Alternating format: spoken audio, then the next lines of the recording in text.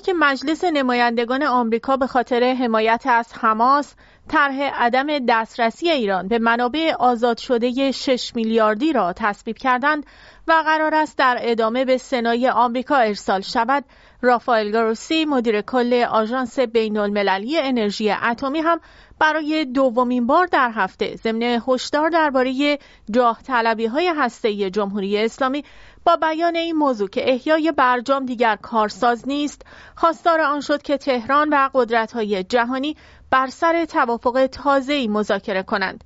این در حالی است که کمال خرازی رئیس شورای راهبردی جمهوری اسلامی در مصاحبه با تلویزیون فرانس 24 آمریکا را متهم به نقض برجام کرد و گفت ایران آماده احیای برجام است.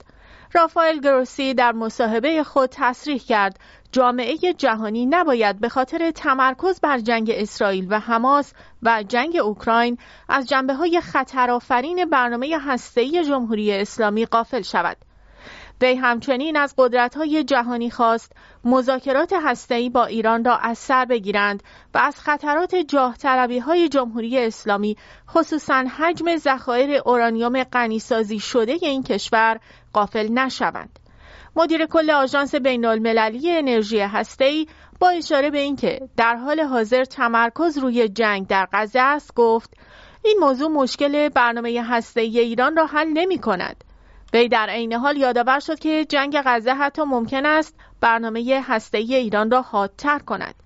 وی افزود ایران نباید فکر کند که یک حس بی‌تفاوتی در جامعه جهانی نسبت به برنامه هسته‌ایش به وجود آمده است. گروسی که این سخنان را در مصاحبه با فاینانشال تایمز بیان می‌کرد، ضمن تاکید بر این موضوع که توافق هسته‌ای با ایران ممکن است به یک چارچوب جدید نیاز داشته باشد، گفت احیای برجام سال 2015 دیگر کارساز نیست. وی افزود مذاکرات باید بر سر توافقی تازه باشد و کشورها خود را با شرایط جدید وقف دهند. وی وضعیت پیرامون برنامه هسته‌ای ایران را بسیار نامشخص دانست و گفت قدرت‌های جهانی باید بنشینند و دوباره تعامل کنند. وی گفت ایران به اندازه 3 بمب اتمی ذخایر غنی‌سازی 60% تولید کرده و نیازی به تولید غنی‌سازی 60% ندارد. در این میان کمال خرازی رئیس شورای راهبردی روابط خارجی در مصاحبه با فرانس 24 اسپانیولی در همین زمینه گفت حاضریم که در صورت بازگشت آمریکا و اروپا به تعهداتشان به برجام بازگردیم. وی افزود سیاست ما این بود که به سمت سلاح هسته‌ای نرویم. وی گفت ما برجام را امضا کردیم و به طور کامل به آن پایبند بودیم زمانی که آمریکا از آن خارج شد. این طبیعی بود که ما هم اجرای تعهداتمان را کاهش دهیم. به همین دلیل این اتفاق افتاد. اگر آمریکا به برجام بازگردد و اروپا به تعهدات خود عمل کند، طبعا ما هم به تعهدات خود باز می‌گردیم. بنابراین در این سالها هرچه روی داده است، ناشی از خروج آمریکا از برجام بوده است. آنها نه تنها از برجام خارج شدند، بلکه تحریم بیشتری علیه برجام وضع کردند. وی در مورد تولید غنی‌سازی 60% گفت غنی‌سازی 60% می‌تواند مصارف متعدد دیگری نیز داشته باشد. هیچ اشکالی در غنی‌سازی نیست. سیاست ما این بود که به سمت سلاح هسته‌ای نرویم، گرچه چنین توانمندی را هم در اختیار داریم، اما این تصمیم را نگرفته‌ایم زیرا ساخت چنین سلاحی برخلاف فتوای رهبر انقلاب خواهد بود. از این رو این سوال را باید از آمریکا و اروپا پرسید که چرا به امضای خود متعهد نماندند و سیاست خود را تغییر دادند. اگر ما به سمت افزایش میزان غنی‌سازی رفتیم، واکنشی به اقدامات آنها بود. اگر آنها بازگردند ما هم برمیگردیم. اما ظاهراً آمریکا چنین تصمیمی ندارد و اروپایی‌ها هم به وضع تحریم علیه ایران ادامه می‌دهند. از جمله در موضوع تحریم موشکی، با وجودی که ایران ماه اکتبر از تحریم شورای امنیت خارج شده، اما ادامه چنین تحریمی را در دستور کار خود دارند. از این رو اگر آنها به میز مذاکره برگردند، ما هم آماده ایم. وی همچنین گفت منطقه در صورتی که ترامپ مجددا رئیس جمهوری آمریکا شود با وضع فاجعه باری مواجه خواهد شد. نه فقط برای منطقه بلکه برای خود آمریکایی ها هم همینطور خواهد بود و اگر ترامپ به مسند قدرت برگردد مقاومت ادامه خواهد یافت. وی همچنین تاکید کرد که خبر خروج آمریکایی‌ها از منطقه خبر خوبی خواهد بود. اگر آمریکایی‌ها از منطقه بروند، کشورهای منطقه به اندازه کافی بالغ هستند که کشورهای خود را اداره کنند و همکاری بیشتری با هم داشته باشند. این سخنان را سالهاست که کارشناسان و تحلیلگران در داخل ایران بیان می‌کنند و بارها به جمهوری اسلامی هشدار دادند که به تعویق انداختن احیای برجام موجب خواهد شد که جمهوری اسلامی مجبور شود به توافق جدید و تعهدات گسترده جدیدی تن دهد.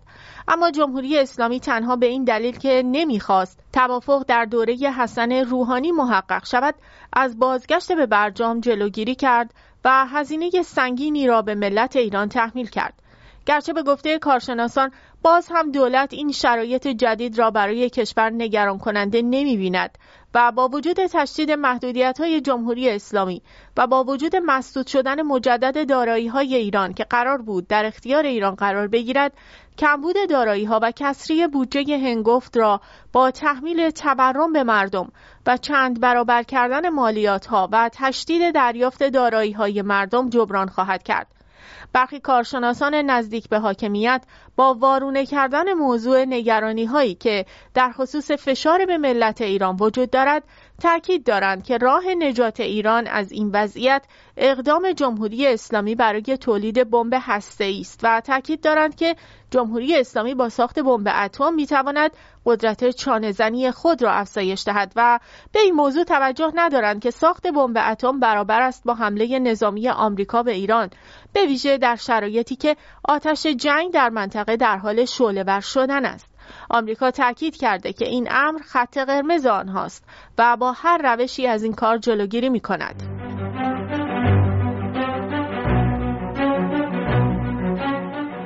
جمهوری اسلامی 2 زندانی سیاسی را اعدام کرد و به دستگیری مجدد توماج صالحی دست زد.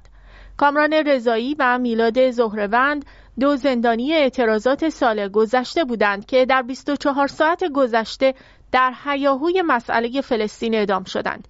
توماج صالحی نیز که بعد از 1 سال هفته گذشته آزاد شده بود، روز گذشته با خشونت تمام و به اتفاق 2 همراهش از سوی ماموران در شهر بابل دستگیر شد. خبرگزاری میزان متعلق به قوه قضاییه مدعی شد که اظهارات توماج صالحی درباره طرح شکایت از برخی افراد کذب بوده و بازداشت مجدد او را ناشی از اتهام نشر اکاذیب و تشویش اذهان عمومی عنوان کرده است. امیر رئیسیان وکیل توماج صالحی با تایید اظهارات موکلش درباره شکایت از برخی مسئولان پرونده اتهام نشر اکاذیب علیه توماج صالحی را رد کرد، چون وی در مورد شکنجه‌هایی که علیه وی در زندان انجام شده است سخن گفته است. وی با اشاره به ثبت شکایت از اداره کل اطلاعات استان اصفهان به عنوان ضابط پرونده توماج صالحی نوشته است: پس توماج کذبی نگفته است.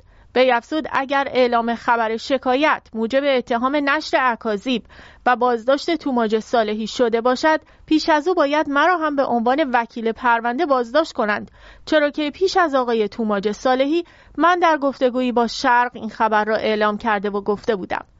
در این میان یوانری نماینده پارلمان آلمان و کفیل سیاسی توماج صالحی گفت جمهوری اسلامی با این اقدام چهره واقعی خود را نشان داد. روزنامه‌های آلمان و اتریش نیز خبر دستگیری را بازتاب گسترده‌ای دادند و آن را نشانه نقض فاحش حقوق بشر در ایران دانستند.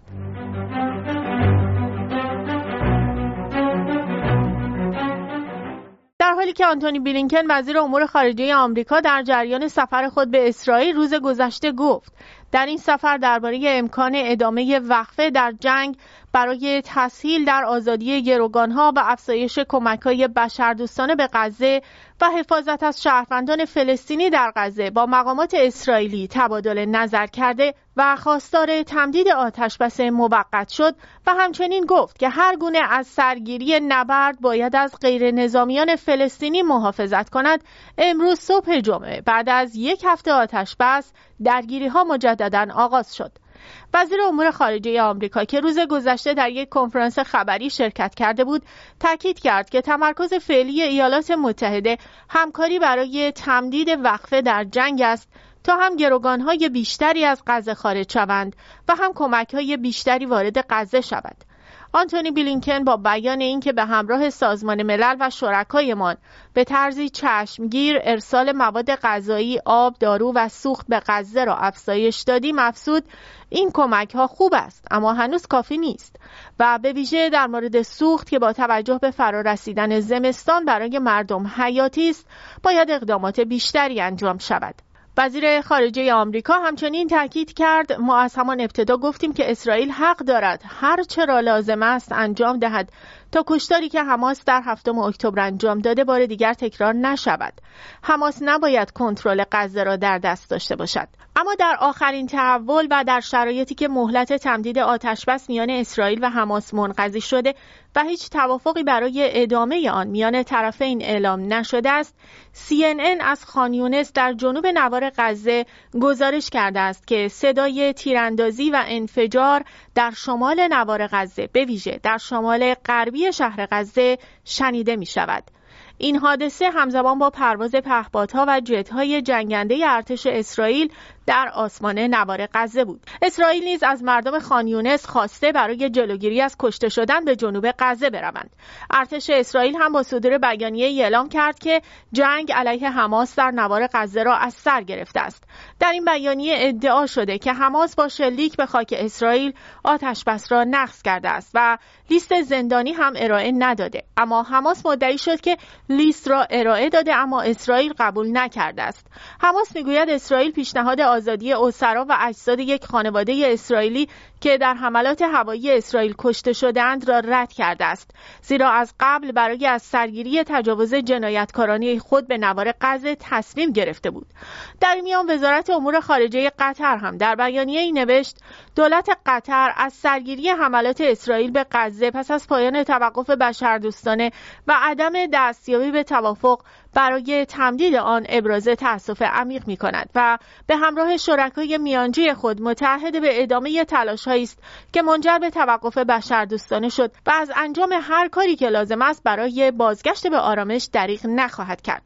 قطر میگوید ادامه بمباران نوار غزه در اولین ساعات پس از پایان توقف تلاش‌ها برای میانجیگری را پیچیده و فاجعه انسانی در نوار غزه را تشدید می‌کند و در این زمینه از جامعه جهانی می‌خواهد که سریعاً برای توقف خشونت در این منطقه اقدام کنند. در همین حال دفتر اسحاق هرتزوگ رئیس جمهوری اسرائیل که برای گفتگوهای حاشیه‌ای با مقامات در اجلاس آب و هوایی COP28 سازمان ملل در امارات حضور دارد، اعلام کرد که او با تمیم بن حمد آل ثانی امیر قطر دیدار و گفتگو کرده است. دفتر هرتزوگ جزئیاتی از این گفتگو ارائه نداده است.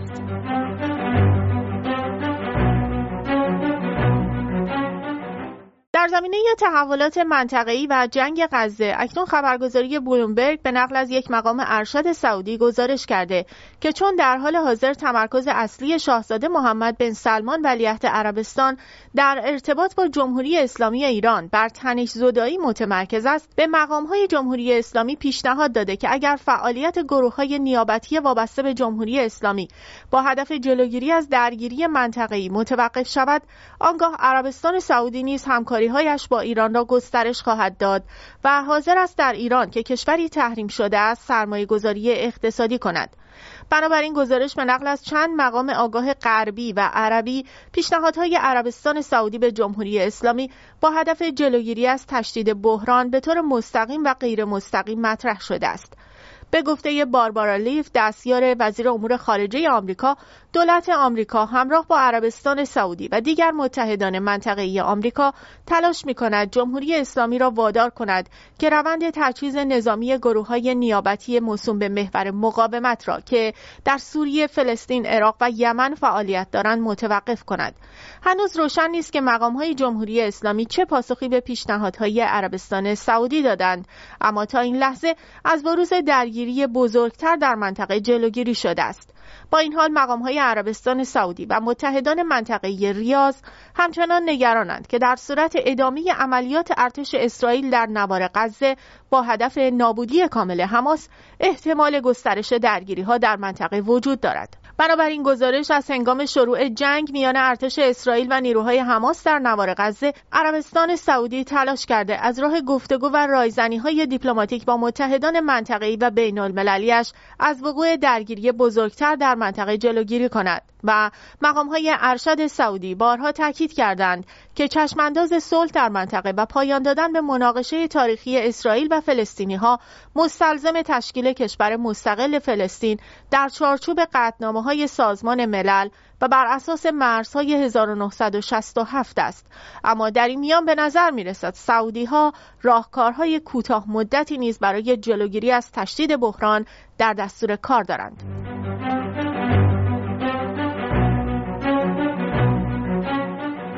در یک تحول مهم، بریتانیا در مورد اقدامات ایران در شورای امنیت هشدار داد و همزمان ناوهایش را به خلیج فارس فرستاد.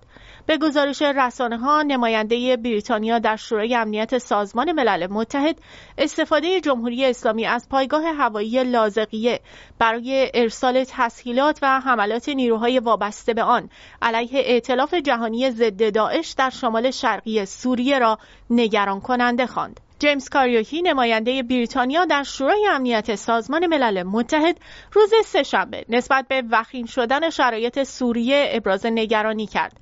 وی همزمان با تشریح وضعیت کنونی سوریه ضمن تاکید بر لزوم توجه جهانی به این کشور گفت: ما فوراً به یک تنش‌زدایی منطقه‌ای نیاز داریم. پس از 13 سال درگیری، خشونت در سوریه در بالاترین سطح در 3 سال گذشته رسیده است. نماینده بریتانیا در شورای امنیت سازمان ملل متحد همچنین در سخنان خود گزارش‌ها درباره شروع استفاده جمهوری اسلامی از پایگاه هوایی لاذقیه برای ارسال تسلیحات را نگران کننده توصیف کرد. وی همچنین به حملات نیروهای وابسته به سپاه پاسداران انقلاب اسلامی در شمال شرقی سوریه علیه ائتلاف بین‌المللی ضد داعش اشاره کرد و آن را نگران کننده خواند. او از جمهوری اسلامی خواست که شبه نظامیان تحت حمایت خود را عقب براند و از همه طرف‌های درگیر از جمله دمشق و مسکو خواست که ثبات و رفاه در سوریه را اولویت قرار دهند. او در بخش دیگری از سخنان خود تاکید کرد که بریتانیا برای پایان دادن به مناقشه سوریه از راه حلی با محوریت سازمان ملل و مطابق با قطعنامه 2254 شورای امنیت حمایت می‌کند. همزمان پس از حمله حماس به خاک اسرائیل و آغاز جنگ غزه، نیروهای نیابتی جمهوری اسلامی بارها پایگاه‌های نیروهای آمریکایی را در این منطقه هدف قرار دادند. اما در تحول دیگر، بنابر گزارش رویترز، دولت بریتانیا روز پنجشنبه اعلام کرد کشتی دایموند نیروی دریایی سلطنتی را به منظور کمک به تقویت امنیت منطقه در خلیج فارس و اقیانوس هند اعزام کرده است. بریتانیا گفته است که دایموند برای جلوگیری از تشدید تنش‌ها از سوی بازیگران بدخواه و متخاصم که به دنبال برهم زدن امنیت دریایی هستند کار خواهد کرد. این در شرایطی است که کشتی گلکسی لیدر اویل ماه میلادی جاری توسط حوثی‌های یمن در جنوب دریای سرخ توقیف شد. گرانت شاپس، وزیر دفاع بریتانیا، گفت این بسیار مهم است که بریتانیا حضور ما را در منطقه تقویت کند تا بریتانیا و منافع ما را از دنیای پرتلاطم‌تر و مناقشه برانگیزتر مصون نگه دارد. بریتانیا در حال حاضر ناوچه لنکستر، 3 شکارچی مین و 1 کشتی پشتیبانی ناوگان سلطنتی در منطقه دارد.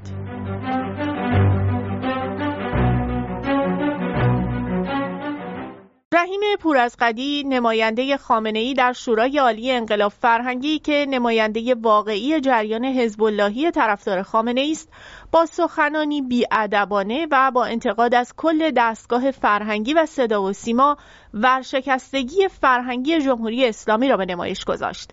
وی گفت صدا و سیما دانشکده دارد و به 40,000 کارمند خود چند هزار میلیارد حقوق می‌دهد. 40 سال گذشت ولی نتوانستید 50 هنرمند قوی با اعتقادات درست و جذاب تربیت کنید. دنبال افرادی می‌روید که همه می‌دانند زباله و قمارباز و معتاد و الکلی هستند و با 10 نفر رابطه دارند و 6 بار طلاق دادند و در بیرون علنا علیه اصل دین و همه چیز اهانت می‌کنند. پول‌های کلانی در برخی شبکه‌ها مثل نسیم و 3 خرج کردند. تقریباً همه این افراد که در نسیم و شبکه 3 بودند در قضایای اخیر علیه حجاب و انقلاب موضع گرفتند. خیال کردند جمهوری اسلامی در حال سقوط است. به افزود تلویزیون در مدیریت‌های قبلی یک عده را سلبریتی کرد، کسانی که آنها را نمی‌شناخت. اینها قبلا 2 لیبریتی و 1 لیبریتی بودند. بعضی‌ها مشهور و میلیاردر شدند و همه را علیه انقلاب و اسلام مصرف کردند. وقتی زبان نماینده خامنه‌ای در شورای انقلاب فرهنگی چنین لاتمنشانه است و این زبان هیچ ارتباطی با فرهنگ و هنر ندارد، چگونه میتوان انتظاری از فرهنگ کشور داشت؟ جالب است که وی با چنین زبانی گفته که تلویزیون ورشکسته است و در کار تولید چهره ناموفق مانده است.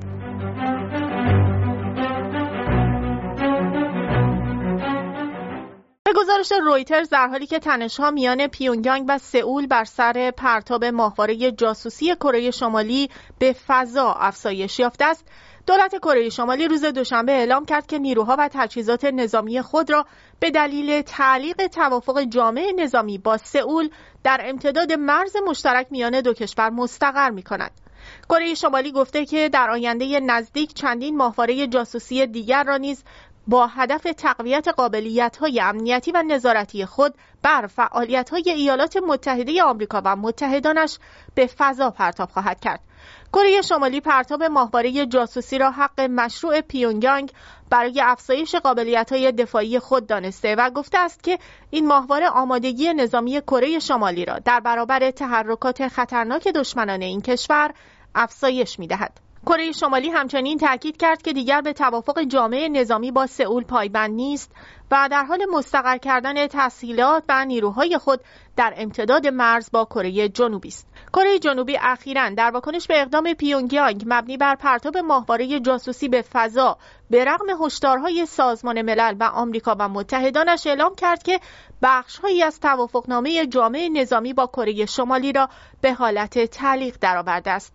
این توافقنامه در سپتامبر سال 2018 با هدف کاهش تنش‌های نظامی و مهار خطر درگیری‌های غیر عمدی در امتداد مرز مشترک میان کره شمالی و کره جنوبی امضا شده بود. در همین حال و در تحول دیگر، در حالی که رسانه‌های دولتی کره شمالی گفتند که رهبر این کشور تصاویر ماهواره‌ای از کاخ سفید و پنتاگون را دریافت کرده، رهبر کره شمالی همچنین تعداد ناوهای هواپیمابر در یک پایگاه نظامی و یک کارخانه کشتیسازی در ایالت ویرجینیا را شمارش کرد. سفیر کره شمالی در شورای امنیت سازمان ملل متحد برای دفاع از پرتاب یک ماهواره جاسوسی توسط کشورش حاضر شد. قدرت‌های غربی، ژاپن و کره جنوبی گفتند که کره شمالی با پرتاب این ماهواره در هفته گذشته قطعنامه‌های شورای امنیت را نقض کرده است. سفیر کره شمالی در سازمان ملل شکایت کرد که سایر کشورها با هیچ محدودیتی برای ماهواره‌ها مواجه نیستند. وی افزود هیچ کشور دیگری در جهان به اندازه کره شمالی در یک محیط امنیتی قرار ندارد. وی گفت آمریکا ما را به استفاده از سلاح هسته‌ای تهدید می‌کند. این حق مشروع کره شمالی به عنوان یکی دیگر از طرف‌های متخاصم است که سیستم‌های تسلیحاتی را توسعه داده آزمایش کند، بسازد و در اختیار داشته باشد که معادل آن چیزی است که ایالات متحده در اختیار دارد یا در حال توسعه است. لیندا توماس گرینفیلد، سفیر آمریکا در سازمان ملل، ادعای کره شمالی را رد کرد و گفت که رزمایش‌های مشترک آمریکا و کره جنوبی روتین بوده و ماهیت دفاعی ندارد.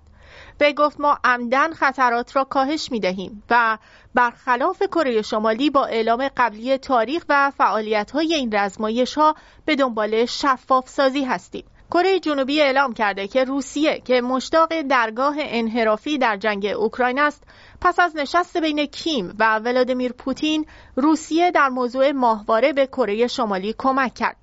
آمریکا نیز در ماه گذشته اعلام کرد که کره شمالی بیش از 1000 کانتینر تجهیزات نظامی و مهمات به روسیه تحویل داده است. گنگ شوانگ، فرستاده چین، نیز در سازمان ملل آمریکا را به تشدید تنش و رویارویی بیشتر از طریق اتحاد نظامی خود با کره جنوبی متهم کرد. او گفت اگر کره شمالی دائما احساس خطر کرده و نگرانی‌های امنیتی مشروع آن حل نشده باقی بماند، شبه جزیره کره نمی‌تواند از معضل امنیتی خارج شود و تنها در یک چرخه باطل از اقدامات تهاجمی خرابکارانه گرفتار خواهد شد.